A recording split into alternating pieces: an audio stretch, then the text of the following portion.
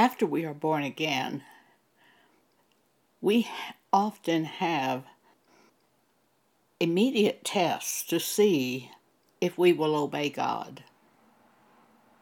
And for the remainder of our life on this earth, we have things arise in our lives to see if we will hold on to the faith. Jesus says in Matthew 24 concerning the end times, because iniquity shall abound, the love of many will wax cold.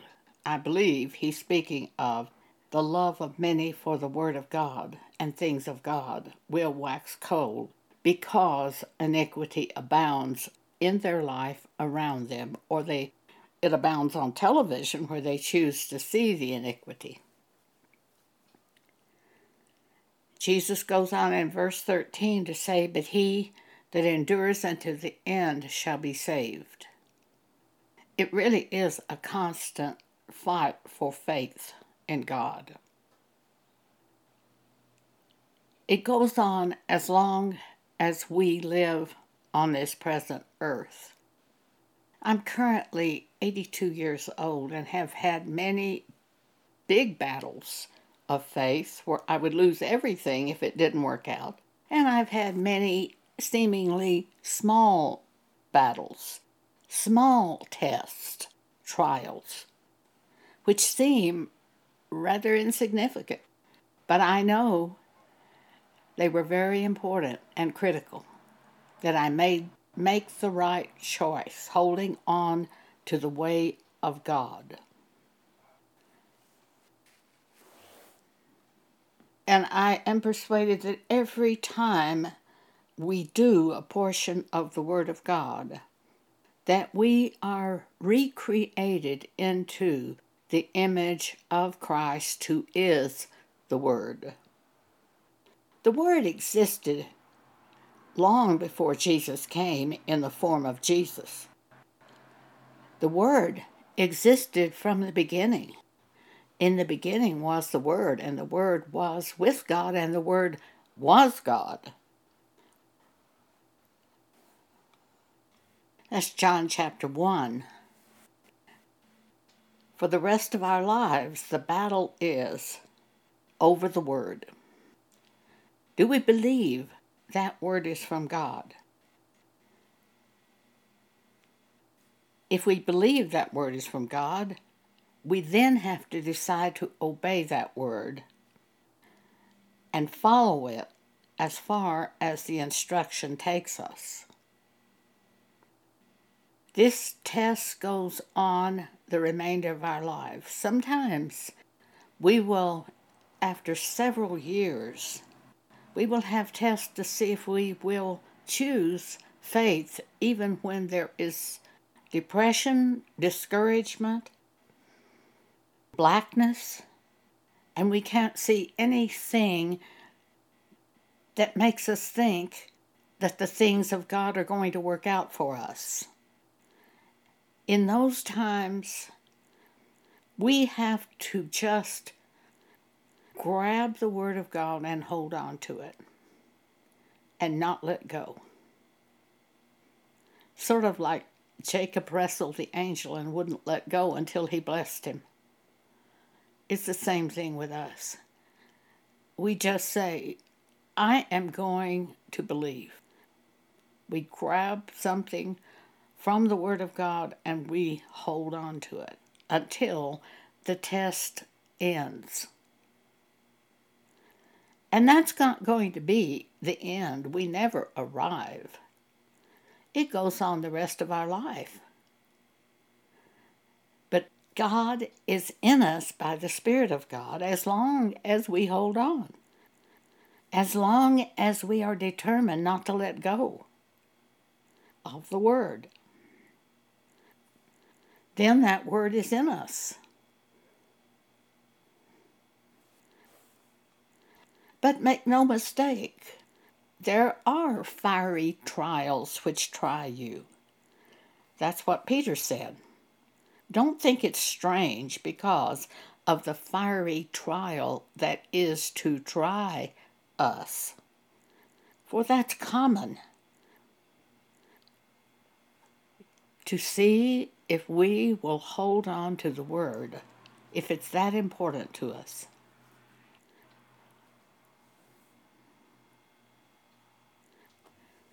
Mark chapter 1, verse 9. And it came to pass in those days that Jesus came from Nazareth of Galilee and was baptized of John in Jordan. And straightway coming up out of the water, he saw the heavens opened, and the Spirit like a dove descending upon him. And there came a voice from heaven saying, Thou art my beloved Son, in whom I am well pleased. Now what happens? This is an immediate, this is a really strong word. Thou art my beloved Son, in whom I am well pleased. A great victory. But then what? Verse 12. And immediately the Spirit of God driveth him, Jesus, into the wilderness. And he was there in the wilderness 40 days, tempted by Satan, and was with the wild beast, and the angels ministered unto him. Matthew chapter 4. And when he, Jesus, had fasted 40 days and 40 nights, he was afterward hungered. So the devil's going to tempt him at the point where he's likely to be able to win out. Verse 3 of Matthew 4. And when the tempter came to him, he said, If thou be the Son of God, command these stones be made bread. Jesus is hungry. Satan is tempting him to prove that he's the Son of God. But Jesus isn't going to go along with Satan. Verse 4, he answered and said, It is written, Man shall not live by bread alone, but by every word that proceedeth out of the mouth of God. And this is so true. God speaks to us often by having the Holy Spirit remind us of a scripture. We focus on that scripture. We live by that scripture. God also speaks to us by bringing a thought to our mind that has no scripture at all. And we live by that word, for that's as much a part of the Word of God as is the scripture. We obey the Word of God regardless of the form that it has come to us in.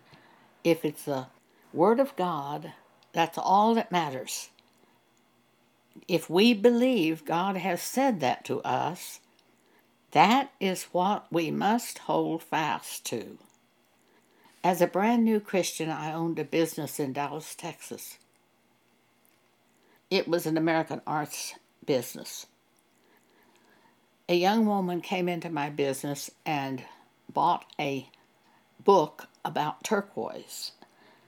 A few days later, she came and wanted a refund on the book. I explained to her that we did not give refunds on books. We are not a library. She became quite hostile, demanding a refund. I reached to pick up the telephone. I don't know what happened. She said something like, Go ahead, call the police. I was going to call and have her removed from my shop. But when she said, Go ahead, call the police, I stopped, hesitated. That was a mistake. At that point, it ended up that we grabbed each other. She ended up pushing me all the way to the back of the shop. A woman who worked for me witnessed the situation. And then the girl said, Oh, I'm sorry. I'm so sorry. And she fled the business. I was sorry it happened. It was silly.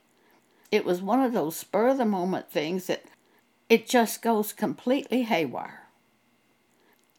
A few days later in my mailbox there was a warrant issued for my arrest on an assault charge. If I did not answer the warrant, they would put me in jail. I couldn't believe what I was seeing. This girl went away and filed an assault charge against me. I had no doubt in my mind she thought she would get money. Nevertheless, I was in a serious position. If I lost this case, that girl could have gotten everything I owned, every possession I owned. As I was dealing with this matter, I heard the following words which I believe to be from God. Don't testify. I believed it was from God. That's all you have to do is believe it's from God and then follow the instructions, regardless of what happens in your life. Well, it was a major test, I will tell you, because my whole side of my people turned against me. The woman that witnessed it was so angry when she found out I was not going to testify, because she said, now all the burden is upon me. And I said to her, but what can I do? I believe God has told me, don't testify. So I can't testify. Of course, that made no sense to her. She attended a church, a Methodist church. All her life she'd been a Methodist. But things like that didn't make any sense to her. The man I was dating said, Joan, you are not doing this girl any favor by not testifying. I said to Bob, who also claimed to be a Christian, I said to Bob, I'm not trying to do her any favor. I am trying to obey God. I believe God said to me, don't testify. And I'm simply trying to do what I believe God said to do. Well, Bob didn't understand either. I told my lawyer, I said, you might not want to represent me in this case because I believe I've heard from God not to testify. My lawyer said, no, Joan, he says, I think we'll win this case. Flo saw the whole thing. Her testimony will be strong enough. We'll win with her testimony. But if you would testify, I know we would win. We got to court. The judge was sitting there with his head down, scribbling on a piece of paper, paying no attention basically to us. And then I guess it was my lawyer who said I was not going to testify. The judge froze, and he raised his head and looked directly at me. He dropped his pencil and said, you're not testifying? It was like a hammer. I replied, no, sir. The court trial began, and it was on a Friday, and the judge carried the trial over to a Monday, asking us to present a receipt for this sale of this book. I had handled the situation myself, and I am just terrible with paperwork. Everybody from my team went to the shop during the recess of the weekend. We went to the shop to hunt the receipt. I have no hope whatsoever that we would find that receipt because I'm so bad at paperwork. A $15 book, I could have thrown it in the garbage, the receipt. I was probably rather upset. Bob, the man I had been dating, told me, he said, Joan, go back to your apartment. We will hunt the receipt. Bob and the women who worked for me and one of the husbands of the woman who worked for me were all at my business hunting the receipt. I went home. Amazingly, they found it. I had stuffed the receipt in a piece of black pottery, and they found it inside a piece of pottery. In the meantime, Now, I'm a new Christian. I have not been born again very long. I didn't have much scripture in me, but I had the Spirit of God in me, even though I didn't know at that time what the Spirit of God does in you. But I did have the Spirit of God in me. But I said to God, as they were hunting that receipt, which was very important for the court trial, I said to God, I sure hope you know what you're doing. We're going to lose this case. Well, I was wrong. We did not lose the case. But it was a tremendous test for me. At one point, my lawyer said to me, Flo's testimony didn't go as well as I had expected, but if you would testify, we will win this case. I said to my lawyer, well, let me see, and I left the courtroom, went into the ladies' room, said to God, what do you want me to do? In my mind, immediately came the words, don't testify. I went back into the courtroom. The lawyer looked at me immediately, and I just shook my head, no, I can't testify. I don't know whether this was some kind of spiritual gift of faith I was given. I don't see how I could have ever held out as a new Christian, but I did. Because I believed that was God speaking to me. If you believe God has spoken something to you, you have to do it that way. You absolutely have to. Well, we won the case.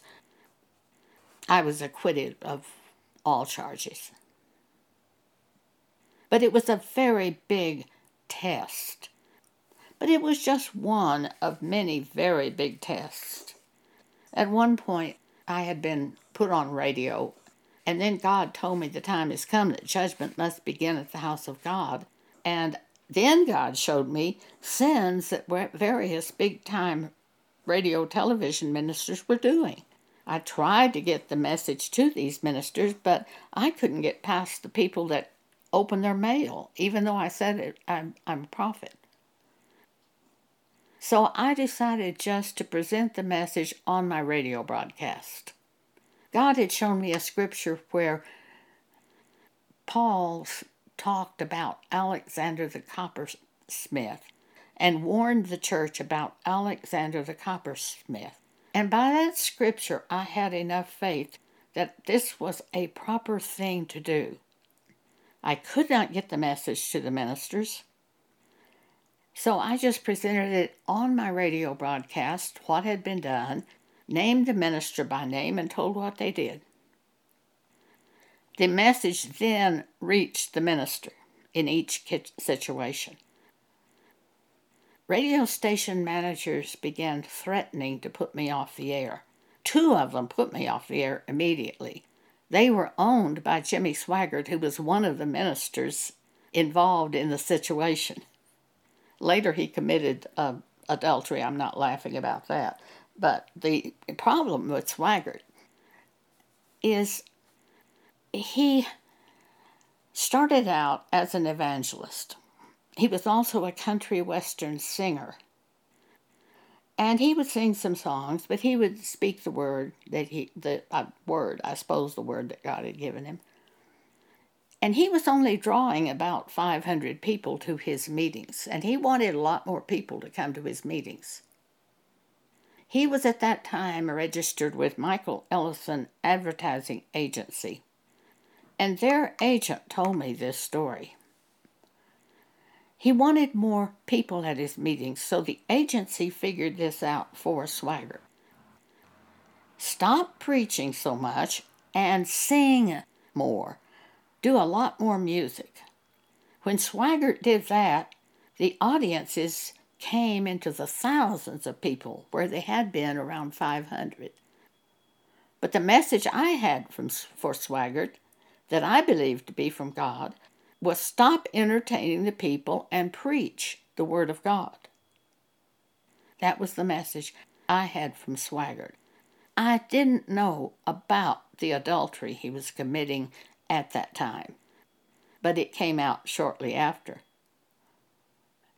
for all to see. It was on national news. But my message was stop entertaining the people with that music and go back to preaching the Word of God. He owned the two stations one in Dallas and one radio station in Houston. They immediately terminated the broadcast. The minute I spoke it, I was off the air without warning. They just stopped it. Other stations began questioning whether they should leave me on the air. My calling is apostle prophet. At one point, I was with the ad agency Michael Ellison. My own pastor, Robert Tilton, said to me at the time, Joan, there's this agency, Michael Ellison Advertising Agency. I'm one of their clients. Kenneth Copeland is one of their clients. Marilyn Hickey is one of their clients. Jimmy Swaggart had been their client. They can do you a lot of good. You need to get them to represent you. So I became one of their clients ever so shortly. I was only with them about 3 months. They told me to do things that I couldn't do.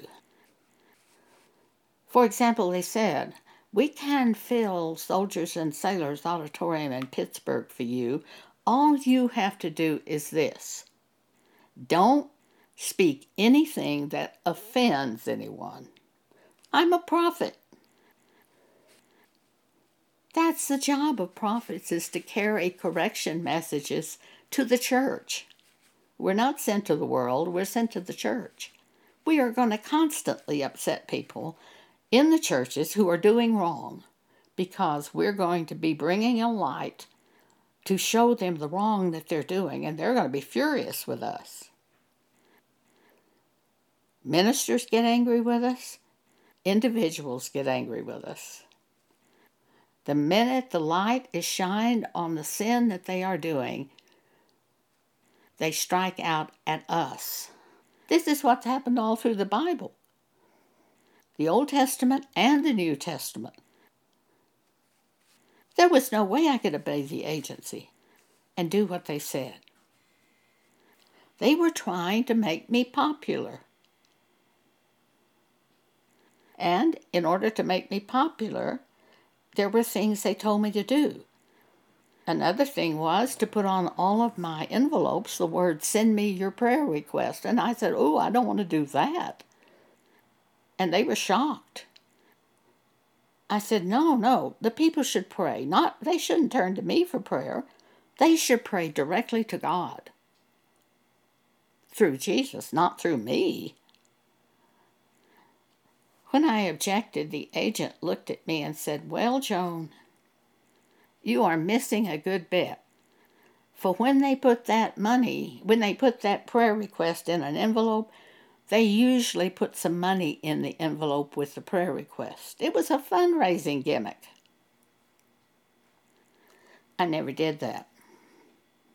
And another thing the agency told me to do, we don't want you to send out any printed material at all until we approve it. Send it to us first to edit it. A prophet can't live that way. A minister of God can't live that way. You have to speak the message God gives you. You can't be edited by an advertising agency or anybody else. Paul said in Galatians 1, do I now please men or God? For if I yet pleased men, I would not be the servant of God. I had a meeting in Seattle during that time, and at the convention center, waiting for me outside the meeting room door was the radio station manager. George had always been very friendly to me, and I greeted him as I always greeted him, friendly, but he was very reserved. He said to me, Joan, you have many good messages. just speak those messages. But if you keep speaking these judgment messages, I don't know what's going to happen to you. We may have to put you off the air. Immediately, the Holy Spirit arose in me, and I said to George, if I don't speak the message that I believe to be from God, then I don't have a message, and I may as well be off the air.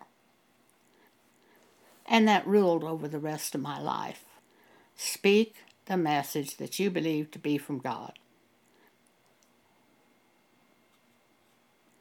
When we first started the podcast in February of 2020, Pam Paget had had a word in January brought to her mind just as she awoke in the morning, podcast.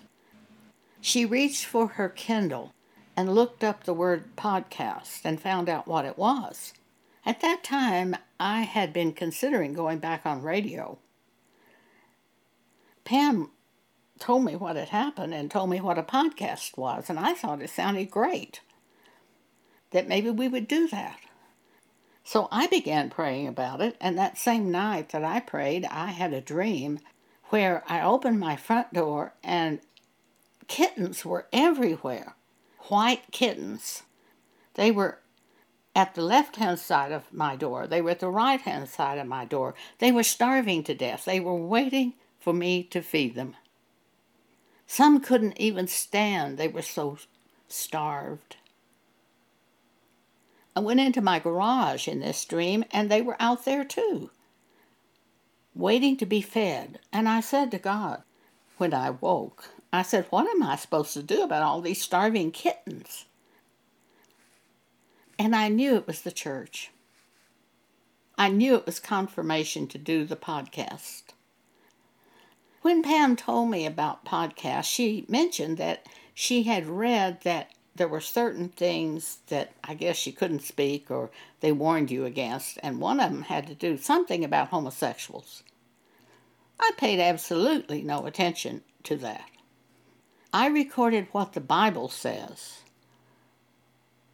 I didn't make up these rules, but we are to abide by these rules. Romans chapter 1 concerning homosexuals and lesbians starts at verse 26. For this cause God gave them up unto vile affections. For even their women did change the natural use into that which is against nature. And likewise also the men, leaving the natural use of the woman, burned in their lust one toward another, men with men working that which is unseemly, and receiving in themselves that recompense of their error which was meet. God calls it vile affections. God calls it that in the Bible. Can you be saved? Yes, if you repent and stop doing it. It's just like adultery. The woman taken in adultery, what did Jesus say to her? Go and sin no more. When they see that the homosexual lesbian acts are vile affections as described in the Bible, and they stop and repent, certainly they can be saved. Just like if a drunkard could be saved if he stopped being a drunkard. But you can't be saved by continuing in the act that is evil in the sight of God. I have recorded podcasts on the subject of homosexuals and lesbians. I've recorded podcasts on the subject of remarriage, divorce and remarriage. And that's a really dynamite subject. People get so upset over that. I believe they get more upset over that than any subject that I have ever recorded or seen. I received information a long time ago from God that the Lord's Supper is not crackers and grape juice. The Lord's Supper is partaking of the Word of God correctly, eating and drinking the Word of God correctly. I thought people would be furious with me when I recorded that for radio. Back in those days, I was on radio. Anyway, I recorded the message. I didn't have any objection whatsoever from anyone in the church people. They didn't care. I don't know why they didn't care. I thought they would go crazy. But when I recorded about divorce and remarriage and adultery, there was plenty of response. They really got upset with that. That's why Herod beheaded John the Baptist, because John the Baptist told Herod, it's not lawful for you to have your brother's wife. It's adultery. And for that reason, Herod beheaded John the Baptist. Pam Paget was very strongly tested as a new believer. She had been a Catholic. One of her classmates got killed, and Pam realized that if she died, she didn't have what she needed to go to heaven.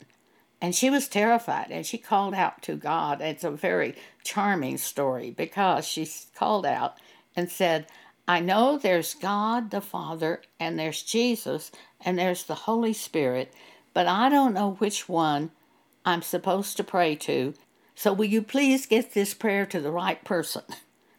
And she went on to pray and say, I need help. I need help. You're the only one who can help me. Well, after praying that, she realized there was something of God inside her. But she didn't know what it was. And it took years before she saw what it was.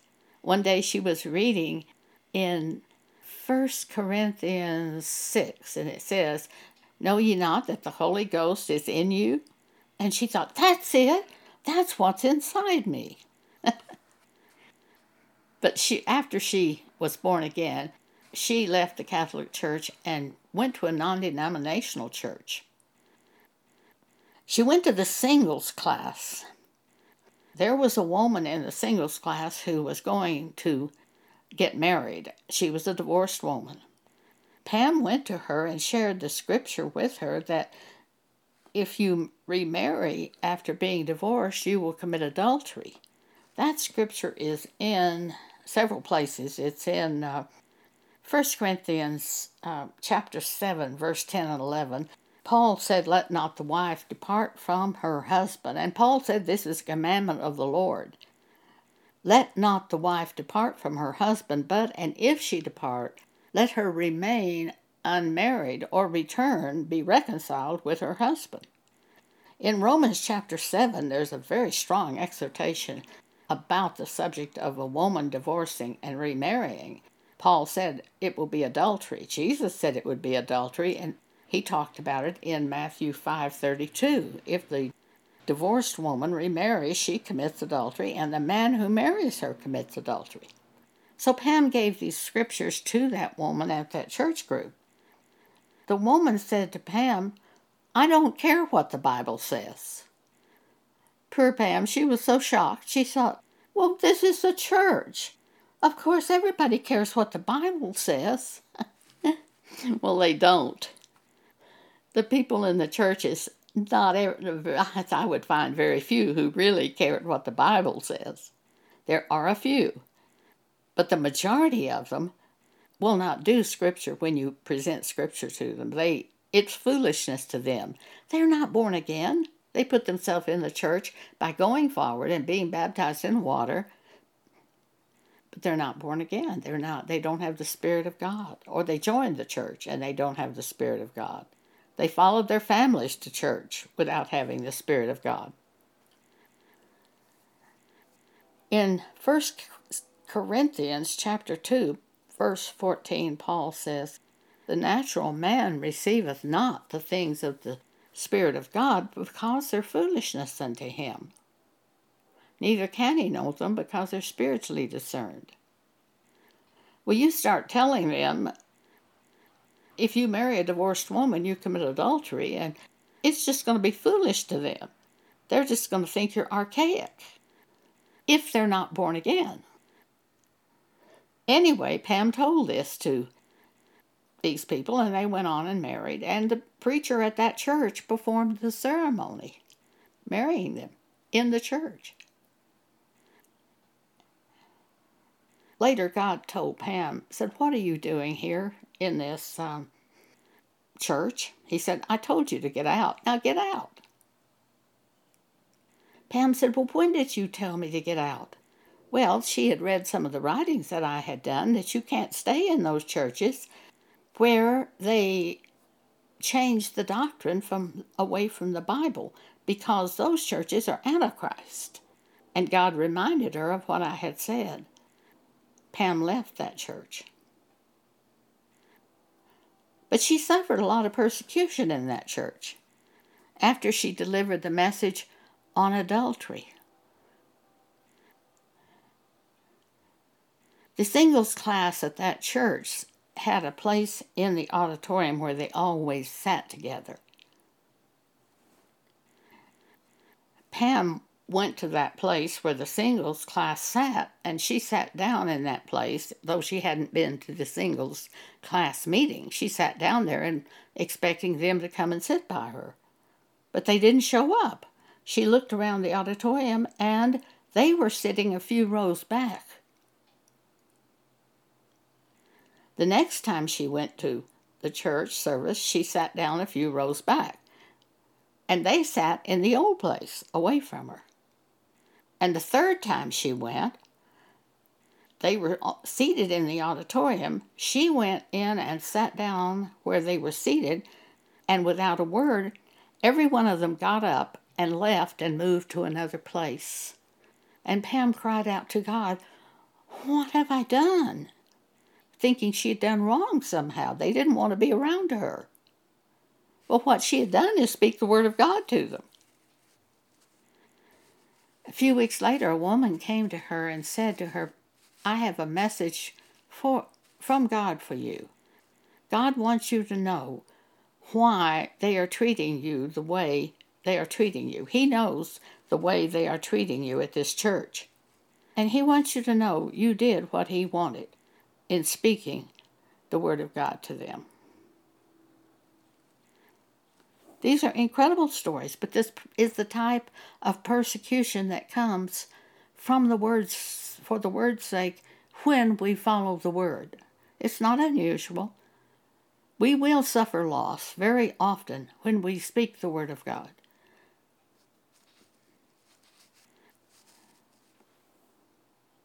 And I've found that usually the persecution comes from the people who say they are Christians. That's not at all unusual. Prophets are always sent to the church, not to the world. All through the Bible, we see them sent to the church. In Matthew 23, Jesus said, if I had sent you to the world, they would have listened to you. But the church won't listen to you because they're impotent and hard-hearted. They won't listen to me. And yet he sent the prophets to the church.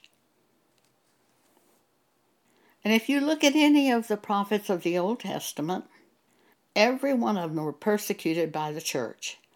They carried the word of God to the church, and the church persecuted them and killed them, ran them away, stoned them. They were persecuted for the word's sake, and we are too. And Paul says in 2 Timothy chapter 3, yea, all who will live godly lives in Christ Jesus will be persecuted. And it's usually the church people persecuting you because they are sinning and they don't believe the word.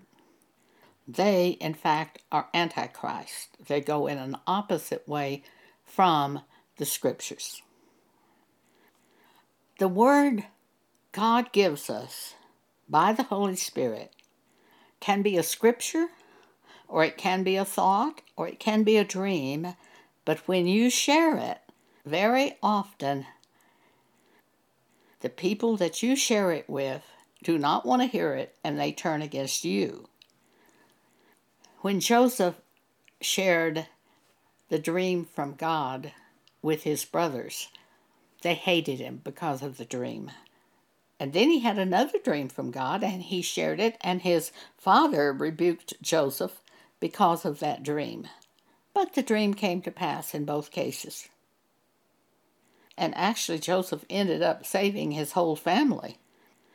because he ended up, after they sold him into slavery, he ended up ruling over the whole nation of Egypt, because that's what God wanted to happen. And by being the ruler and controlling all the food, he saved the entire nation of Israel, who came down to Egypt to get food. And at one point Joseph said to his brothers, "You meant it for evil, but God meant it for good." And that's the way it really is. Following the Word of God is like that.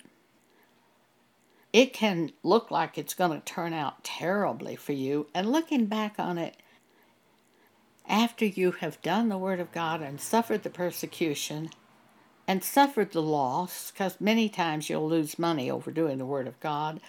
You may lose a job, you may lose family, but when you look back years later, I'm going to have to tell you that I'm glad I said every word I ever said that was of God. Because God put me in a very strong place at the end of my life.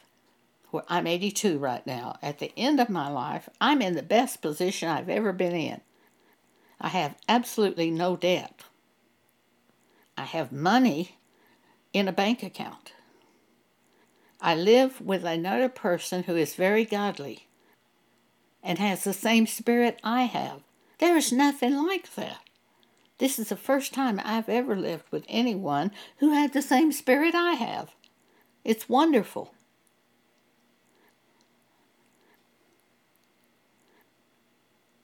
At the end of my life, it's much better than any other part of my life prior to this time. I'm in the best part of my life. We have the blog. It costs us no money at all to present messages all over the world on the blog. I write books on Amazon. It costs us no money to publish those books on Amazon, and they go all over the world. And now I have the podcast to broadcast these messages all over the world. And the cost for the podcast, we have to have a podcast host. The cost is $100 per year. Per year. That's laughable. I'm at a great time where my messages are not edited by anybody. I can speak freely as a prophet of God, sharing with you whatever God wants you to hear. And I pray constantly, please show me what to write and speak, what you want spoken.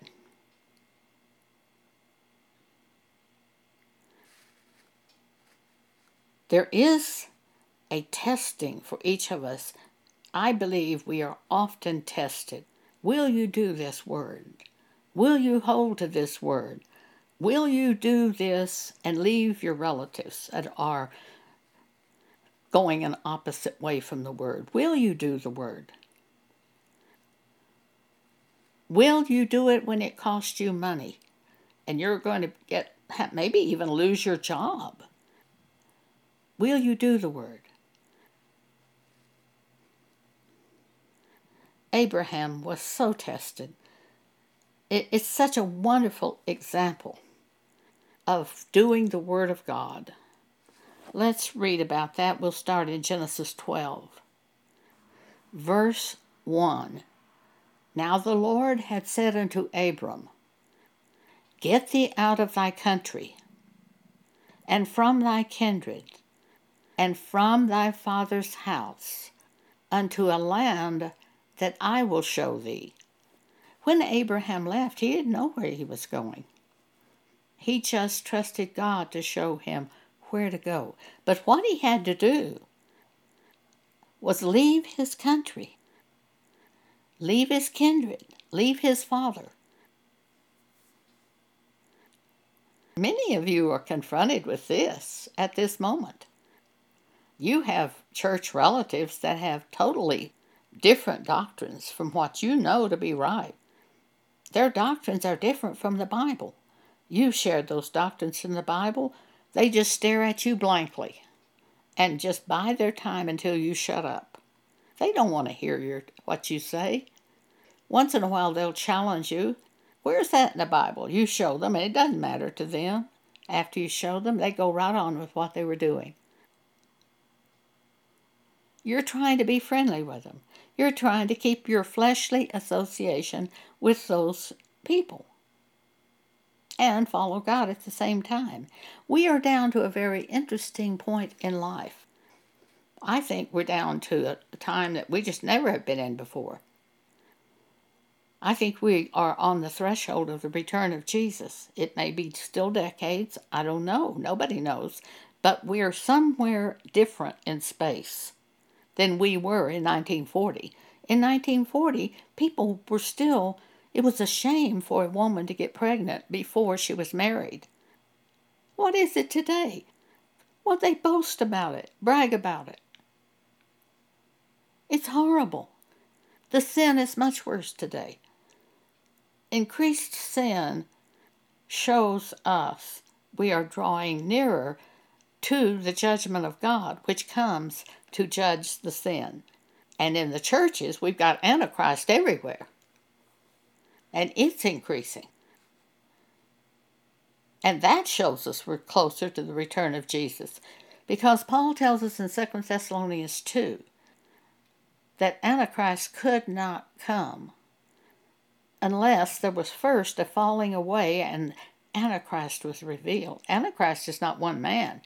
Antichrist is a spirit that's in all of these churches where they cast out Scripture. That's Antichrist. And the people sitting there where they cast out Scripture go along with the casting out of Scripture and the new doctrine. They are Antichrist also. And you're trying to be friends with these people because they're your relatives. You're trying to make them feel good about what they're doing. You're not going to make it. You won't.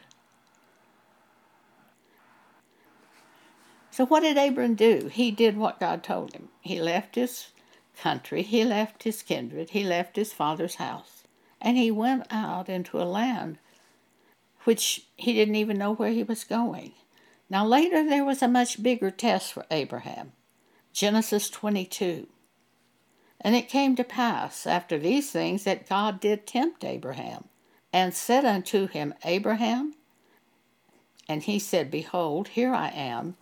And God said, Take now thy son, thine only son Isaac, whom thou lovest, and get thee into the land of Moriah, and offer him there for a burnt offering upon one of the mountains which I will tell thee of.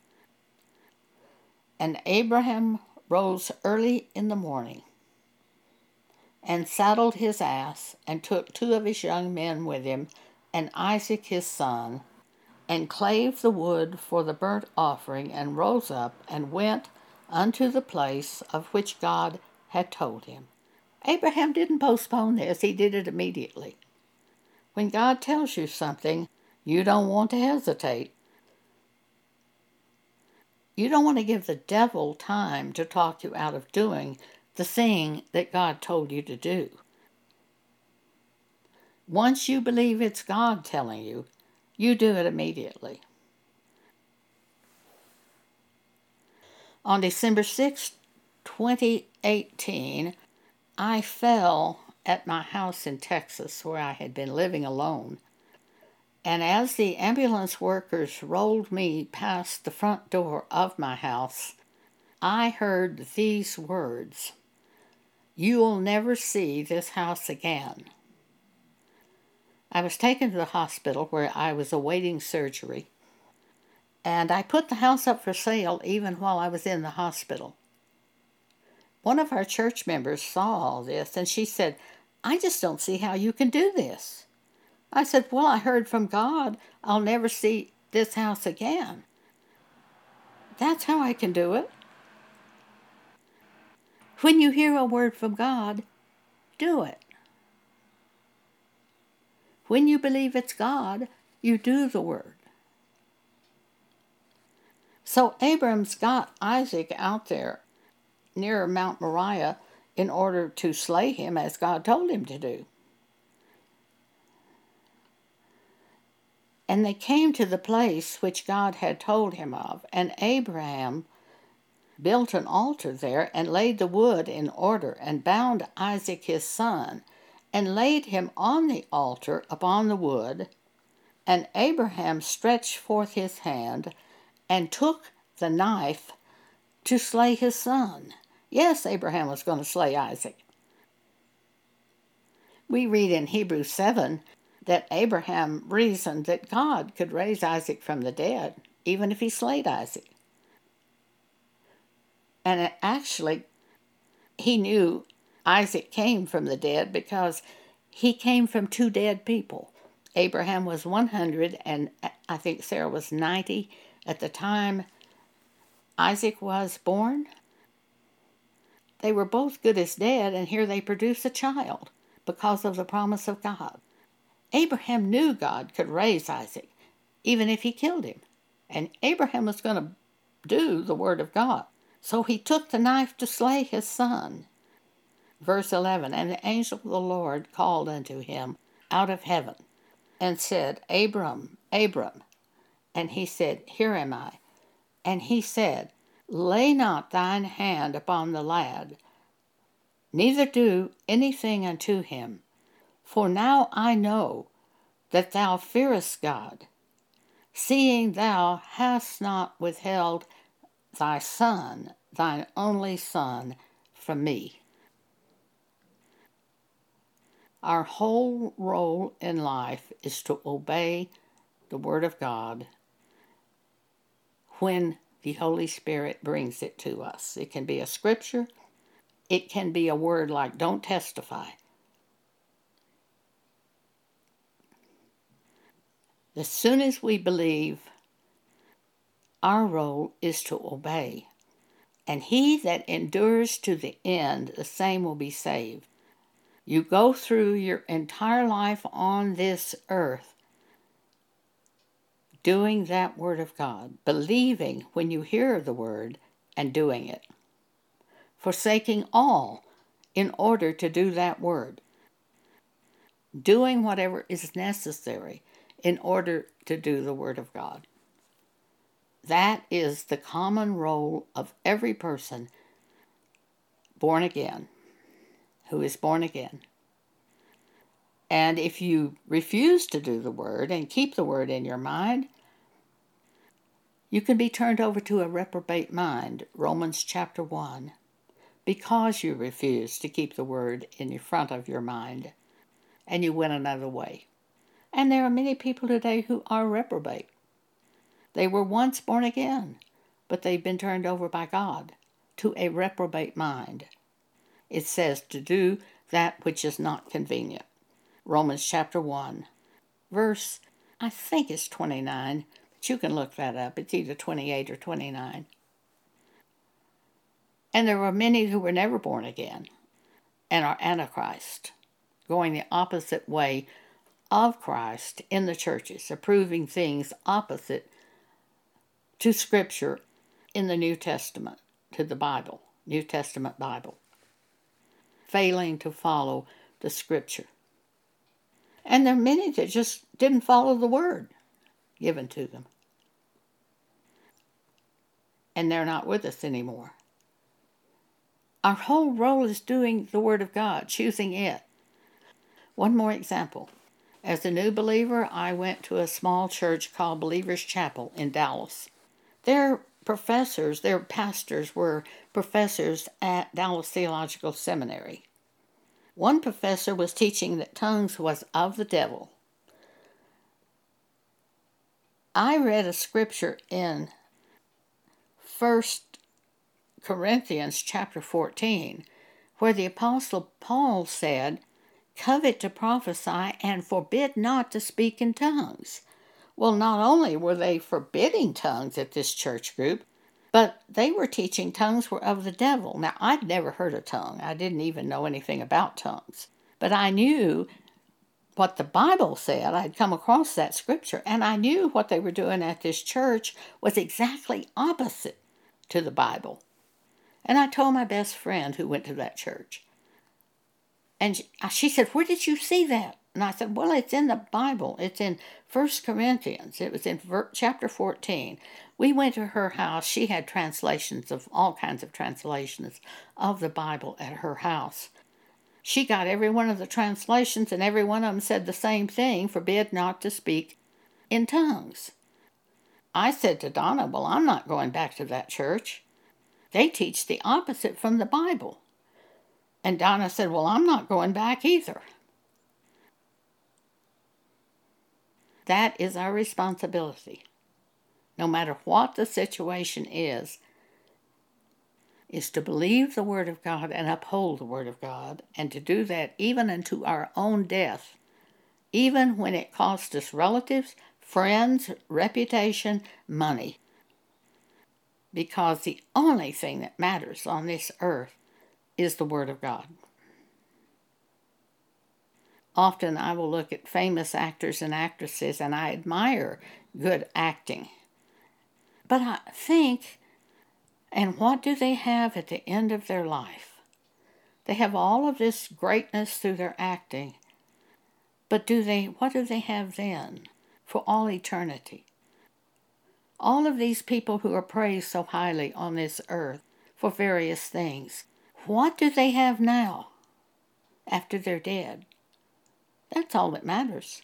But really, the thing that matters is the Word of God. You should love the Word of God more than you love your own life or your friends or your money or your reputation. Jesus told Peter, when Jesus was getting ready for them to crucify him, and they came to get him, Peter was upset, and he drew his sword, and Jesus said, put up your sword, Peter. Don't you know that I could call on my Father, and he would send me 12 legions of angels? But if I did that, how could the word be fulfilled? So he suffered death to fulfill the word and to do the will of God. And he suffered a death on the cross, which is the worst death you could have. That's what it is. If you don't have that, you don't have anything. If you don't love the Word of God that much, you don't have anything. And what did Jesus say? In the last days, because iniquity will abound, that many would grow cold. The love of many would grow cold. I think it's the love of many for the Word of God that would grow cold. We have to fight the fight of faith. Don't make any mistake about that. As long as we're on this earth, we're fighting to believe God, to uphold what God has said, and to go in the way of God. And even in the darkest moments, we are grabbing onto the Word and saying, I'm not letting go. I'm going to do it this way, even unto death. Thank you for allowing me to speak with you today.